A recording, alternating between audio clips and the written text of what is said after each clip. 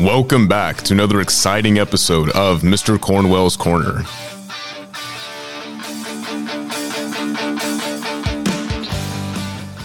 Well, good afternoon, class. By the time you're listening to this, I will probably be on my way to Hillgrove High School up in Powder Springs, Georgia. So I hope you're having a good time with the sub. And since I can't be there, I decided to do the next best thing and send Mr. Cornwell's Corner to class today. So yesterday we finished off our discussion of the War of 1812 with Andrew Jackson, a.k.a. the hero of New Orleans, Old Hickory himself. So we're going to pick up the end of War of 1812 today and go through Monroe's presidency. So basically, after the end of the War of 1812, the Federalist Party ceased to exist. If you remember, the Federalist Party was formed before the Constitution, and those were the people who supported that specific U.S. Constitution back in 1787 and 88. They believed the new U.S. Constitution gave the central government enough power to effectively govern, and they were known as the Federalist Party. Washington, whether he likes it or not, was the first Federalist president. John Adams was the second Federalist president. Starting with Jefferson, the anti-Federalist in the 90s called themselves the Democrat Republicans. So starting with Jefferson in the 1800s, he was a Democratic Republican. Madison was a Democratic Republican, and Monroe is a Democratic Republican. Our first two presidents were both Federalist presidents, Washington and Adams. Well, the Federalist Party came out against the War of 1812. The reason for that is it would hurt the shippers who make up the majority of the Federalist Party. The New England area is dependent heavily on trade, and Great Britain is our largest trading partner at the time. So if you go to war with them, you won't be trading with Great Britain anymore. So this hurts the northern states dramatically when it comes to economics or trade.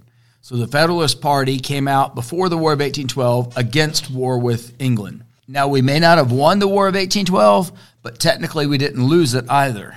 And if you remember, we were so excited by taking on the British twice in 30 years and not losing either war that we were dancing in the streets and singing songs. This is where we get our Star-Spangled Banner.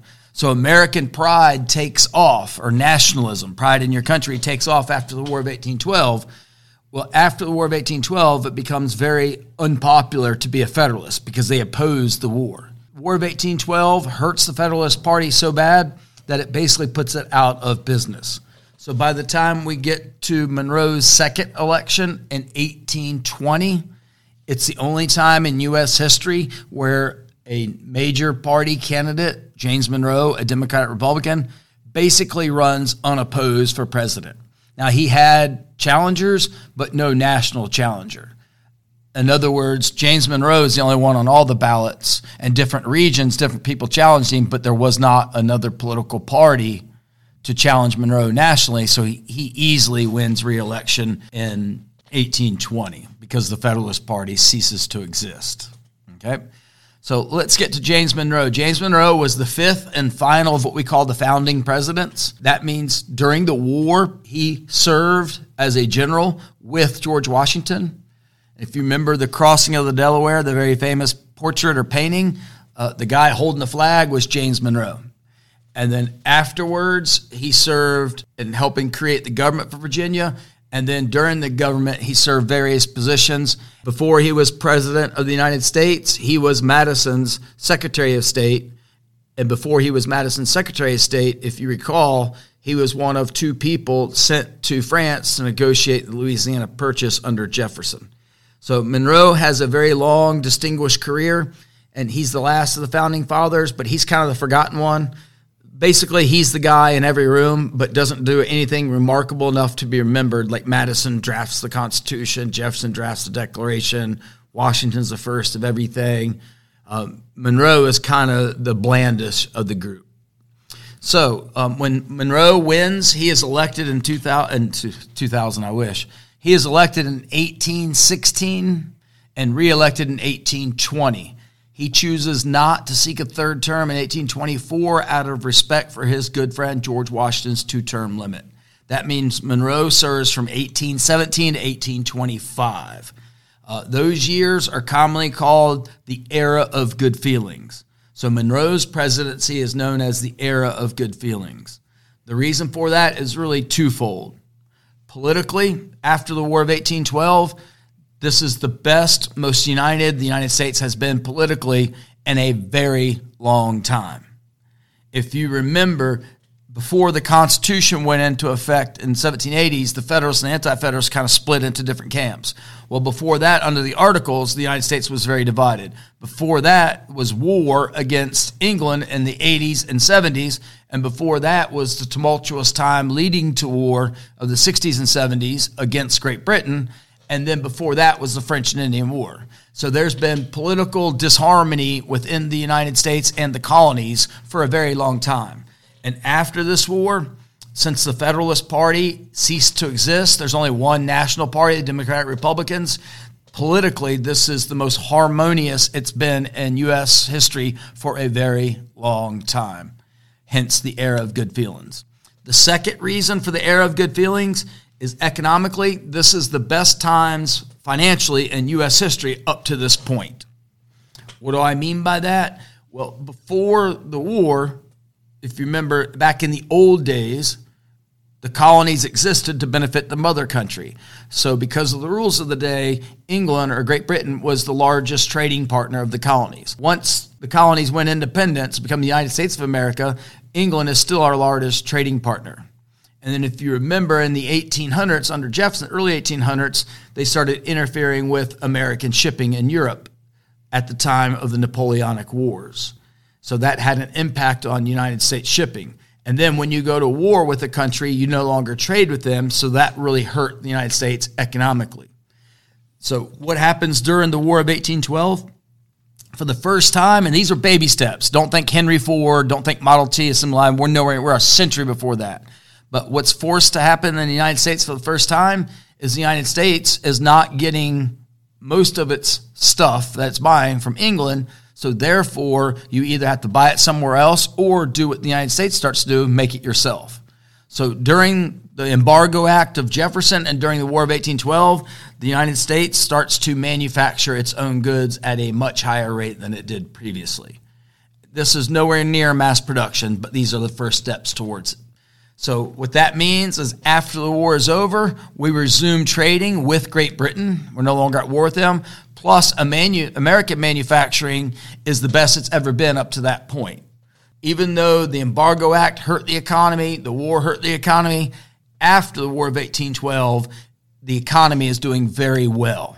So if you add it all up politically, economically, it is a good time in U.S. history. Hence, the era of good feelings is known as Monroe's presidency.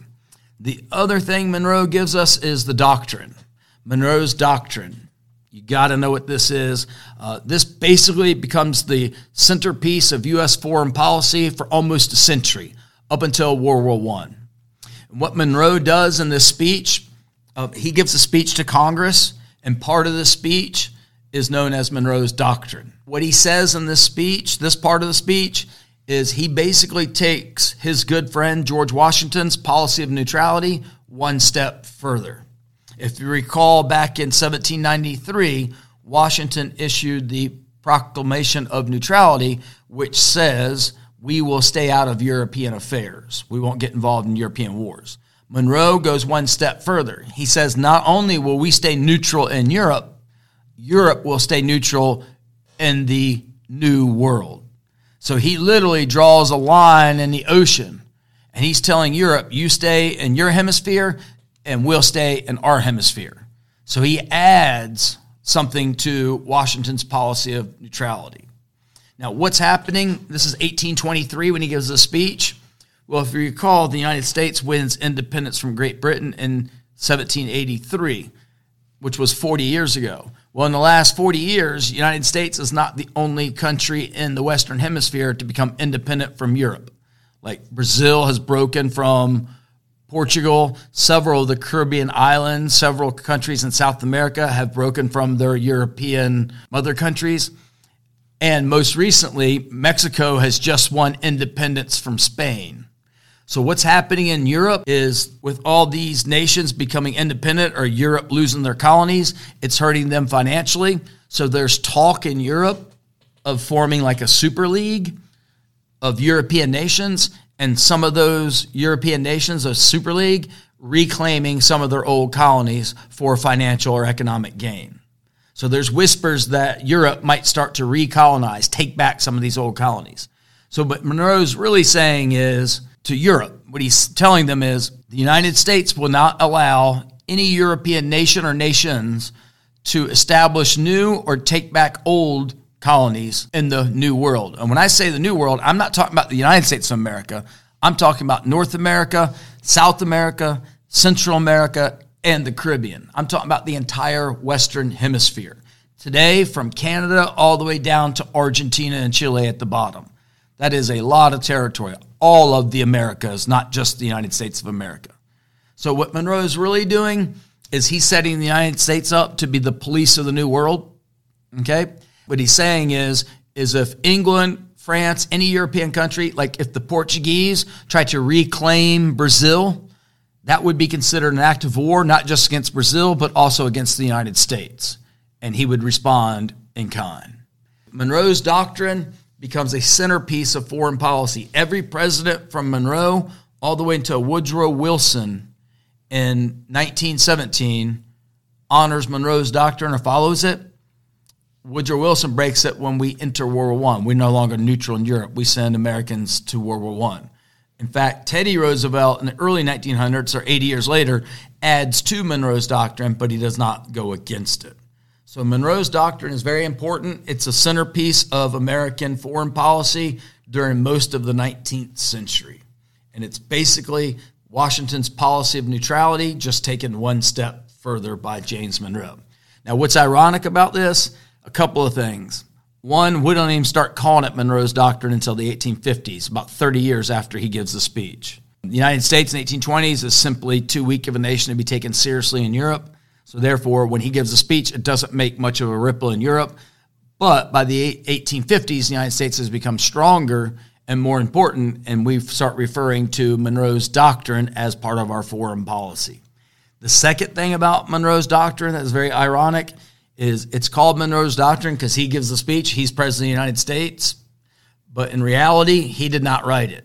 Monroe's doctrine was largely the handiwork of his Secretary of State, John Quincy Adams, who goes on to be the sixth president of the United States. Okay, so I hope you got something out of today's little message. Sorry I can't ask you questions. Alyssa, can I ask you a question? Yes? All right, can you explain Monroe's doctrine to the sub? And Alyssa, if you can't do it, ask Logan for help. I think he knows it. And if Logan doesn't know it, God bless us all. Have a great weekend. Enjoy your Friday. And I will see you on Tuesday. No school on Monday. So have a great 3-day weekend, and I'll see you Tuesday. Thank you for listening to another exciting episode of Mr. Cornwell's Corner. Be sure to hit that like button, subscribe, and ring that bell so you never miss another episode. See you next time. I am Blaine Jaffe, the voice of the intro and exit for Mr. Cornwell's Corner. Thank you for listening.